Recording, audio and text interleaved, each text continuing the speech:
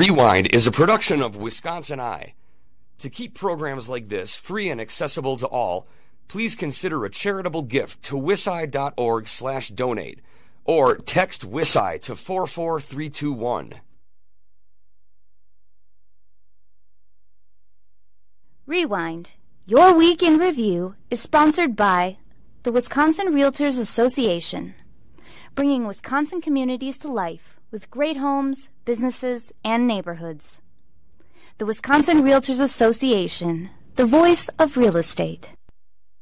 This program is brought to you from Wisconsin Eye's Margaret Farrow Studio.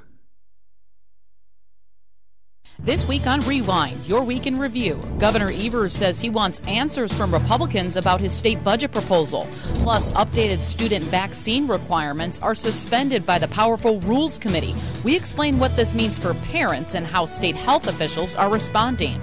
And the political battle brewing over negotiating new terms to extend the Milwaukee Brewers lease at AmFam Field. All this and more on Rewind, your week in review for March 10th. Hi, I'm Emily Fannin. And I'm J.R. Ross. J.R., we're getting closer to Joint Finance Committee starting or about to start a budget tour. They do these every year to kind of go across the state and hear feedback from the public. We also know several Democrat and Republican lawmakers are hosting their own public hearings in their area as well. So speaking about the budget, Governor Tony Evers was at a WisPolitics event earlier this week, and he basically demanded Republicans to tell me what the damn plan is, was the exact quote. And this comes out of a little bit of frustration because the past two budget cycles, joint finance chairs have immediately said, we are going to reject this, we are going to start from base and go that route. And he just wants to have more conversations of what he was actually saying is, hey, tell me what's in, tell me what's out, where can we reach a deal? But historically, this is what joint finance does. They go line by line and they tweak it to their liking.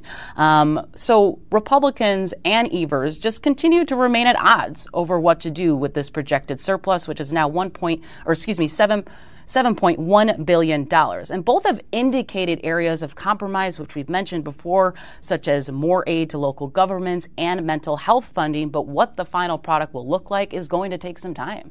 So, first off, they can't agree on how big the surplus is. So remember that it's $7.1 billion in this fiscal year ends June 30th. That, though, is built largely on one-time money. What I mean by that is the federal government pumped so much COVID aid into the states, it drove collections up, it drove sales taxes up, those kinds of things, because people had more money to spend. We didn't spend the money in this budget, so there was a bigger reserve than normal that carried over. And inflation has helped drive sales tax collections because it costs more to buy stuff. This is not going to last forever. Looking, as we've talked before, the next 2-year period, revenue growth is about $1.2 billion roughly. So what Republicans are trying to say, there's not that much money, which is true, but it isn't. There is that much money. It's not ongoing money. So there's that issue. Two, with the governor, obviously, like you say, he's frustrated, but this is a normal process. Joint Finance is going to have 4 public hearings. They start the first week of April with the first one. They do 4. They will sometime around then have agency heads come in, some of them at least, testify. Going back over the last few years, that puts the first executive session sometime the first week of May, maybe second week of May. And then we go full tilt, as we remember, May through June till finance is done, and then the full legislature will vote on it. My questions remain. How often are Evers and Voss and Lemhieu meeting? They told us they're going to meet last week, for example. Are they making real progress? And is the governor shaping the discussion now rather than waiting until the joint finance is done? Because if he waits till they're done, that makes it much tougher to get more of what he wants. And what we're seeing, too, when we ask the governor and Republican leaders how those conversations are, they're not really telling us much of what they're talking about behind closed doors, but when cameras are in front of them, when it comes to attack one another, it's purely politics, especially with the budget and just other things like the Milwaukee Brewers and their lease extension. We're going to get to that later in the show, but kind of politics per usual. But if they are actually, finding areas of compromise, we're not really knowing what those are quite yet. And two, Republicans aren't on the same page on a lot of things just yet. Remember, Robin Voss said a flat tax on a hill he wants to die on. We know that the co-chair from the Senate, Howard Marklein, last week said it's probably going to be in the budget. That's what Mark Bourne, also the co-chair from the Assembly, said about a flat tax. Devin Lemhieu, from what I've been told, is not giving up on the idea yet. I don't think he's very happy with Howard's comments at our luncheon last week. So there's still a divide about what they're going to do in tax policy. What are they going to do about the Brewers or name your option, K-12 education, go on the road. The caucuses aren't on the same page yet, so it's hard to give a plan too because they have to figure that out, which is what joint finance is going to do. So over the next several weeks, hopefully we'll learn more about these areas and what the final, like you said, what is the final product going to look like? There's still big questions on shared revenue and how much tax cuts they're going to give. Is it going to impact all Wisconsinites? Is it just the top two brackets? Who knows? Speaking of the budget, there was a new report this week by the Wisconsin Policy Forum that kind of warned some financial woes that could be down the road if lawmakers today enacted Governor Evers' budget. So some of Evers' proposed spending increases are one time, but many would be ongoing, which would leave the state with a, quote, structural imbalance heading into the 2025-2027 budget. That is according to the nonpartisan Wisconsin Policy Forum, which they warned in their report. Now, Evers' proposals for one-time spending, some of them include $750 million for broadband expansion, about $240 million for paid family leave, and $290 million to upgrade American Family Field in return for Milwaukee Brewers to extend their lease. So these are kind of just some, like they said, some warning signs, but we know they're not going to enact the governor's budget as is. But this is kind of what you just talked about in the beginning of the show is you really have to be careful of how much you want to spend because a lot of it will be one time and it won't be continuously down the road. And that same report warns if you do a flat tax, as Devin Lemieux has proposed, you also put the state in a precarious situation. Because remember, one-time money, if you want to be conservative, you should be used one time, right? If you take Governor Evers' approach in which you build up the base budget for K-12 education, the base budget means you only get it this time, it's your base going forward. You build off of that in the future. You increase commitments in the future. So that structural imbalance they're talking about in the report, what they do is if you take the current budget that Evers has proposed and lock that in going forward, what do you have to grow revenue-wise to cover all that in future years? So that imbalance does take into account future revenue growth.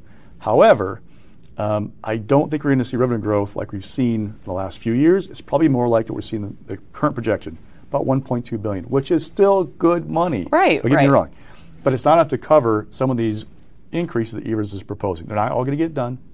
It's also not enough money to cover the flat tax that Lemieux has proposed. We talked last week about the report from Crow, a group at UB-Madison that was founded by conservative money, so it's not a liberal outfit. So look, even if you score a flat tax with a dynamic scoring, which accounts for other growth and activity, it's still going to would drop revenues about $3.9 billion the first year fully implemented. They propose going to a higher flat tax than what Lemieux proposed, at 3.25.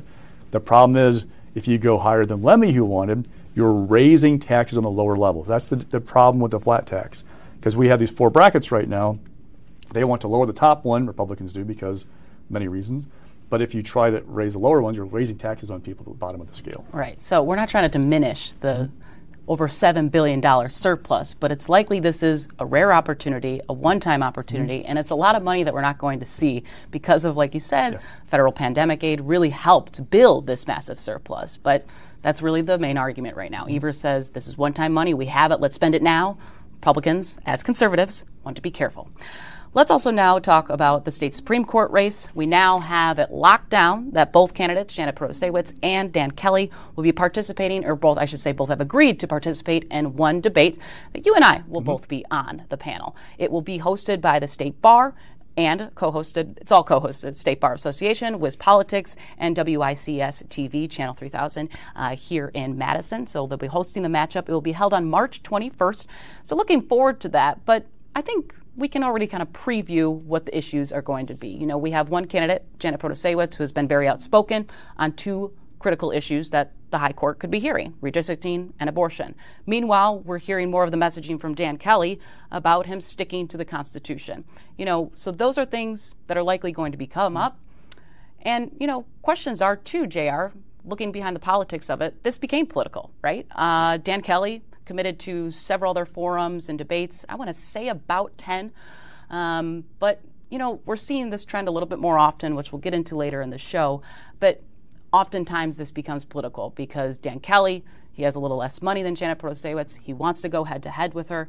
But in theory, does she have to, right? The person who is trailing wants more debates. Right. It is a rule of thumb in politics because you want to elevate yourself on the same page as the person who has the more resources. The person who has more resources wants to minimize the number of debates because you want to minimize the number of gaffes you could, or opportunities for gaffes you could commit. Mm-hmm. So this isn't a huge surprise. It also kind of gets to the fact that this campaign is being driven by what's going on TV and digital ads right now.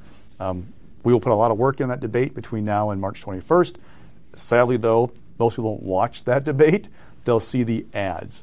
And that's what's driving this campaign. And so there's a little upside for Pro Se, which to give opportunities for Kelly to elevate himself and for her to maybe say something she shouldn't, or in an inarticulate way that comes back in a viral moment. It's also much later in this season, too, which could have been a sense something the Protasewicz campaign was looking at when agreeing to how many and which ones they would choose, because, it's March 21st, and then, a week later it's... That's the first day of early voting, I believe, for the spring election. So that could also be something campaigns usually look at, right? People already cast their ballot. So if there was something to come up, or she goofed and said something she didn't want to, and it turns into an ad, maybe some people already cast their vote. All right. This week in the state capitol, also the powerful Rules Committee, Republicans voted to block new vaccine policies put forth by the Department of Health Services.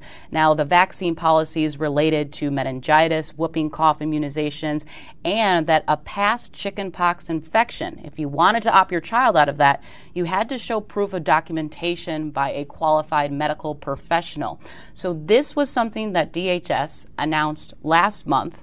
We knew that from Senator Noss that he had an issue with this, and oftentimes that we hear from the co-chairs on the Rules Committee is that they overstep their authority. They're trying to do something without coming to us first. You have to come through the legislature.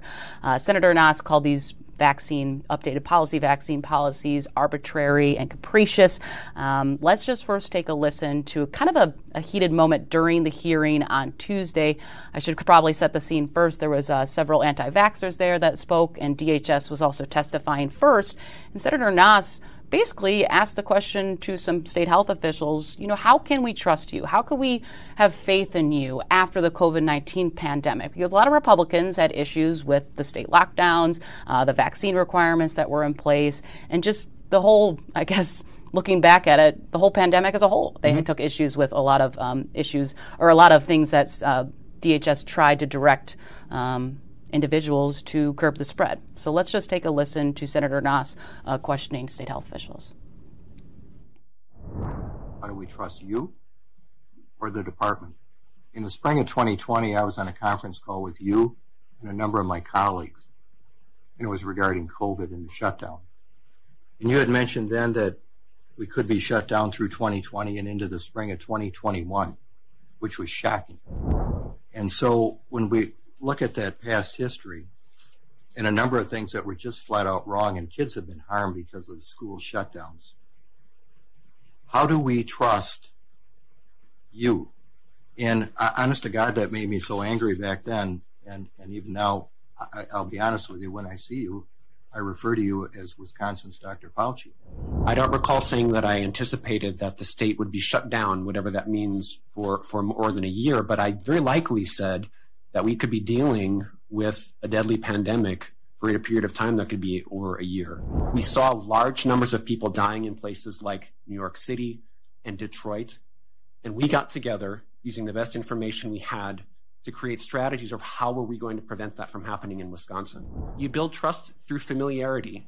And so that's why I made a point to say I'm actually very grateful to be here, so we can have the conversation, so that we can get to know each other better, and you can have some level of trust that the things that I'm saying are coming from a place of deep care about public health in Wisconsin. So first, let's talk about what the policies DHS wanted to enact. It would have required students entering the 7th grade to get vaccinated against meningitis, and for incoming high school seniors to get a booster shot. They also, like I mentioned with the chickenpox policy, what we heard from some testimony from people who are against vaccines is that, how are we supposed to prove my child had chickenpox if I never took them to the doctor? And that's what the other co-chair, Representative Kneeling, had an issue with, is that there's going to be people who didn't go to the doctor. How are they going to prove this? So there was issues that they didn't really like about these rules. And Jared, this is actually not even a new concept. This was something that JCRER challenged in 2020, or 2020, excuse me, 2020 as well. So they were just blocking the same rules over again. So like this is not about COVID, but it is driven by COVID. So there's nothing about the COVID vaccine in these rules at all. There's no COVID vaccine mandate in Wisconsin, nothing like that. But COVID opened the door to a segment of the Republican base or people who are attracted to Republicans because of this issue that object to vaccine mandates, period, and are driven by a fear of like the COVID vaccine. Well, if I fear A, B, and C about the COVID vaccine, what about this? Now you're hearing this push toward personal freedom and choice. The healthcare community is saying, wait a second, if we don't vaccinate for these things, we open the door to bringing back all these not great things we eradicated. We're seeing, and it's been an interesting thing. I've often argued that the political spectrum is not really a semicircle, it's a smiley face. Because if you go to the edges of that semicircle, you can start to draw a line where they meet down here. There's been an anti-vax movement on the far left and now on the far right for years, worried about, well, what's this going to do? I don't want this in my body. I want personal choice, right? Which I can understand and respect. But again, you have the healthcare community saying, well, wait a second, but if you do that, then you're not getting vaccinated and you're opening the door to polio coming back. All these bad things that we eradicate, stamped out, making you come back. That's not a good thing. Also want to mention, too, that news that happened on Friday after we taped the show deals with Congressman Glenn Grothman. He did commit that he wants to run another term, and he's already served 5 two-year terms. He was first elected in 2014, and he pledged, similar to Senator Ron Johnson, that I'm only going to work this X amount of years. And then he kind of said, well, I still got some more work to do, so I want to stay in office. Of course, he will have to go through an election, but kind of just a similar trend that we're seeing, that these pledges are not really being, fully committed to anymore, but it's a trend that's kind of happening nationwide. 2 reasons not going to hurt Glenn Grothman. Number one, didn't hurt Ron Johnson. I don't think these pledges mean a lot to voters. Number two, Glenn Grothman has a very, very, very Republican district. His only fear is being challenged from the right. So unless you can make a case that Glenn Grothman is not sufficiently conservative enough because of this one pledge, I don't know what the problem is going to be for Glenn. He also is one of those conservative members of the Wisconsin delegation. He works his district hard. I don't anticipate this being a problem for him in 2024. All right, let's get to stock picks, and we got more on the Supreme Court race. Big surprise, It's going to be about ad spending because it is surpassing over $20 million now in total. So I've tracked at least $24-25 million in spending. Looking post-primary, I'm around 10 and change for the pro-Protasiewicz side. I'm around 5.5-ish for the pro-Kelly side. But that's not really what I want to talk about. I want to talk about how it's being spent. So you have to understand, first off, that candidates get a better rate on TV when they buy ads than groups do. We call them gross ratings points, right? It's how often you see an ad. So if I am a candidate and I buy an ad, my dollar goes farther than the group because of the rate that I get. So to illustrate this, looking at the next 2-week period that began kind of this past Tuesday, the conservative side is outspending the liberal side. All right, WMC, through its Issues Mobilization Council, didn't announce it. We saw it, tracked it, a $3.2 million media buy going after Protasiewicz. Fair Courts America, funded by Dick Uihlein, the Illinois businessman and mega donor for Republicans, his group's in there $500,000. A couple of small groups are doing some stuff too. They're actually spending more on TV in that 2-week period than Protasiewicz is. But actually, I think they're about 20% more. But she's getting about 28% more gross ratings points despite that. Again, because of the candidate approach. What's really interesting here is if you dive, be a dork like I am, and dive into these filings in the Ethics Commission, you'll see that the conservative side has a lot of big donors giving money to WMC and Fair Courts America to run the ads. The liberal side is doing most of its work through digital ads while Protasiewicz runs the TV spots. What's happening is donors are attracted to her campaign. And remember, the state party gave her $2.5 million. Political parties can take unlimited contributions and make unlimited transfers to a candidate.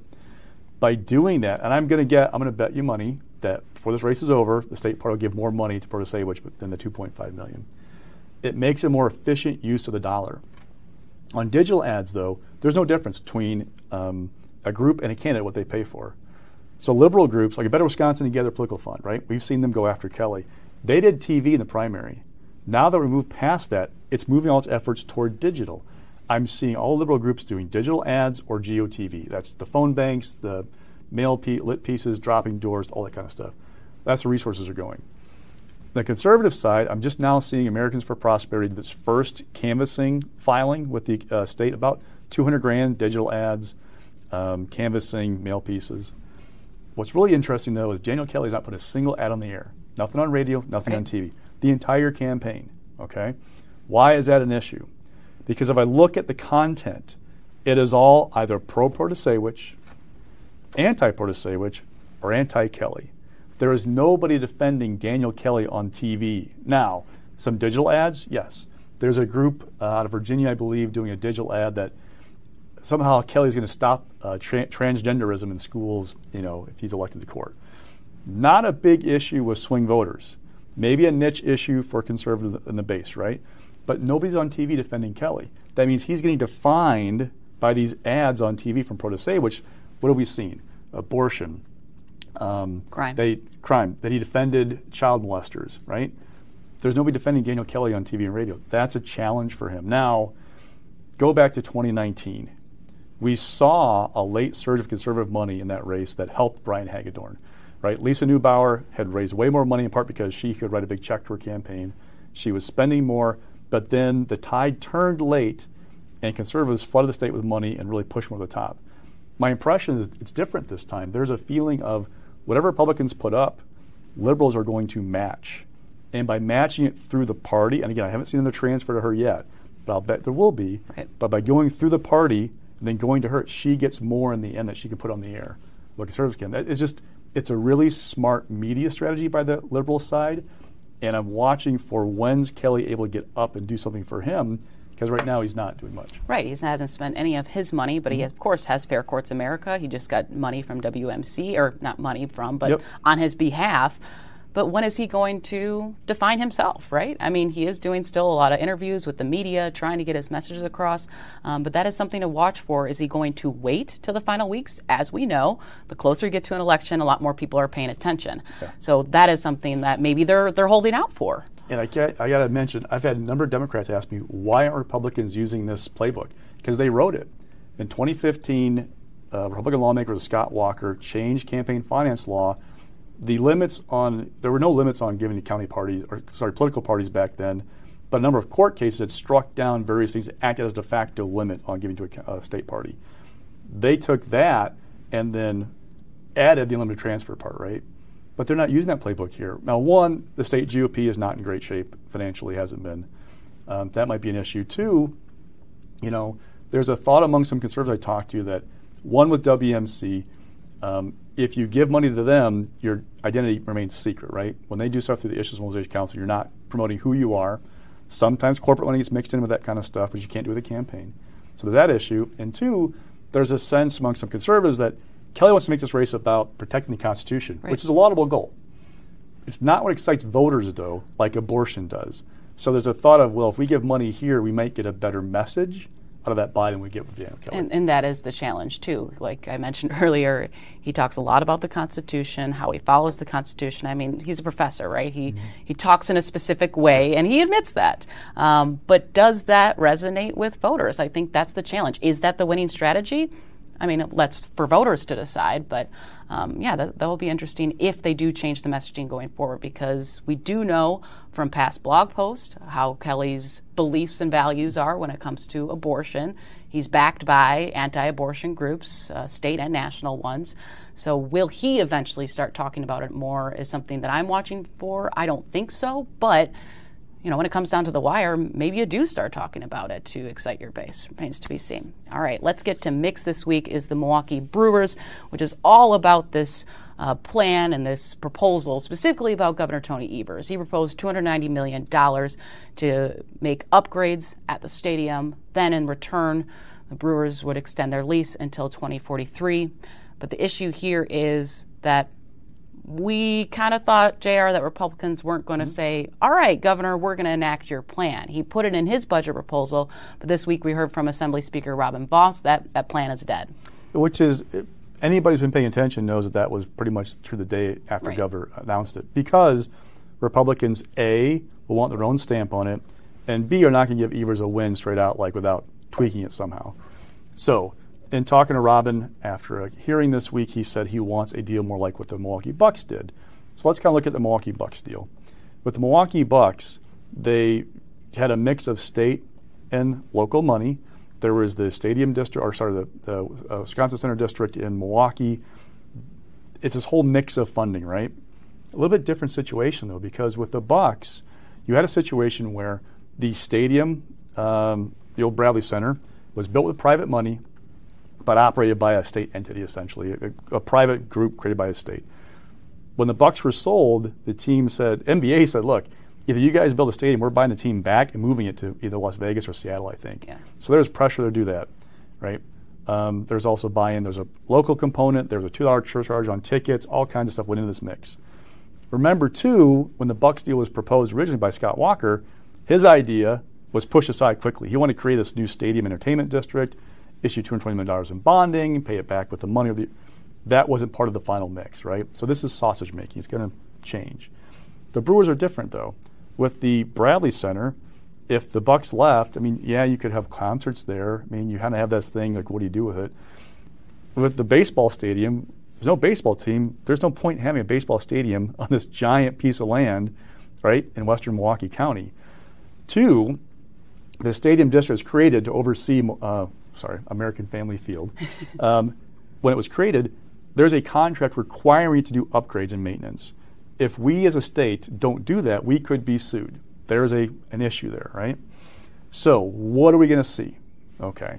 Republicans outstate are not happy about the idea of giving more money to Milwaukee. I mean, you add up to, it's shared revenue for Milwaukee, it's a sales tax for Milwaukee, money for Milwaukee.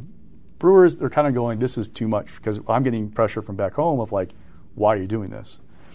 So how do you do it? Well, they'll do something different. The assumptions are that Robin Vos will assuredly ask for more years in the lease, right? Mm-hmm. To say I got a better deal than Evers did.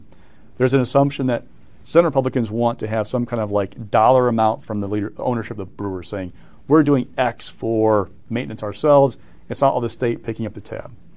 What's the mix of the money going to be? Will it be all up front? Will it be like a little bit at a time? How are they going to do it? That's all to be determined. Be part of that sausage making process. I will bet, though, there'll be something done in the end. The question is, in the budget or standalone bill? Right. So. And they have time, too, right? I mean, this isn't something that needs to be done tomorrow or by the end of this year. Of course, sooner the better. Yeah. But they have time. So. If it's in the budget, Evers can play with it with partial veto authority, rework it. If it's in a standalone bill, though, there's another challenge. If it's in the budget, at least, like let's say you're a Republican from, pick your northwestern Wisconsin district. I don't like the Brewers' proposal. However, I like tax cut A, B, and C, I like the expansion of school choice, et cetera. I can vote for this. If it's a standalone bill, now you might have to get Democrats to vote for it. If you need Democrats to vote for it, you empower Democrats to change the package. That creates the challenge for leadership of how do you do this thing going forward. Right, and you mentioned a little bit, too, was Howard Markline at that same luncheon that he mentioned, his problem is, convincing his constituents why they should care about the Brewers. Kind of my thing, it's not my backyard. I believe his quote was along the lines, how do you convince a farmer in my district that this is a good deal for taxpayers? Evers' proposal would use the state surplus. That's taxpayer funds. That's been sitting there. And then also this week, the Home Crew Coalition is what it's called. It's a group of 9 members of community and business leaders, and their goal is to tout the economic benefits statewide that the Brewers have brought to Wisconsin. So their kind of goal is, let's try to find a bipartisan solution here. I believe there was a similar coalition during the Bucks Arena debate at the state capitol as well. So they're going to be working behind the scenes. Some of the individuals I spoke to on the coalition said they're trying to, meet with lawmakers. Let's all smile and try to get this done. I mean, there's going to be negotiating going on, but that is also something that happened with that. So we'll see what the final product will look like. Also, let's get to falling. Debates. I already teased that we're going to talk more about this. We're seeing less and less, but, I mean, less and less voters are watching them, JR. So there are 3 Supreme Court debates in 2018 for open seat. There were 2 in 19 also for an open seat. 1 in 20, although that was impacted by COVID. I think there would have been more if it weren't for that. The governor's race last year, 1 debate. between Tim Michels and Tony Evers, and that was a benefit to both of them. Evers didn't want to have that gaffe moment that goes viral. Michels didn't do himself any favors in the primary debates. He had a couple of things he said had to go clean up afterward. That was okay for them. The Senate contest, there are 2 debates. At the time, it was believed that it was Mandela Barnes trying to avoid too many opportunities to say something off. It actually was a missed opportunity for him. He actually did kind of well in those debates and could have had that opportunity for a 3rd or 4th one to maybe help him a bit. But that said, generally speaking, they are becoming more an annoyance than a defining moment in a campaign. We are not going to see a Kennedy-Nixon debate ever again, right? Right. The question is, how do you avoid the viral moment where you say something off-putting to people that gets into an ad or into a social media kind of campaign? How do you stay on message? How do you avoid falling down rather than building yourself up? Also, don't forget, Republicans are saying for 2024, they don't want to be part of the presidential debate commission process. I'm really watching to see in another year, do we have any presidential debates? Right. What's that going to look like? Right. It shows you the declining value of these things. As much as we put into them, cover them, focus on them, they're just not doing it anymore in terms of being a big factor. People who want to watch them will watch them. Mm-hmm. And, there's the argument, too, some voters like them because you can see candidates kind of in the wild, I like to describe it, right? They don't know the questions in advance. You get to see how they respond to on-the-fly questions and how they would be a future politician to, just like reporters. We're the ones asking these questions at these debates. So you kind of lose that of not seeing that because if you see a candidate on the campaign trail, they probably know what to say. Sometimes they're pretty scripted of what they even say to us as reporters. But in these times, they're asked questions that they don't know about in advance, and that is sometimes an opportunity that voters won't see. But general population, viewership is down about these political debates, so there's kind of just a tug and pull from both sides. Sure.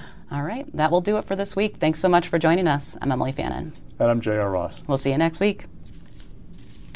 This program was brought to you from Wisconsin Eye's Margaret Farrow Studio. Rewind. Your Week in Review is sponsored by the Wisconsin Realtors Association, bringing Wisconsin communities to life with great homes, businesses, and neighborhoods. The Wisconsin Realtors Association, the voice of real estate.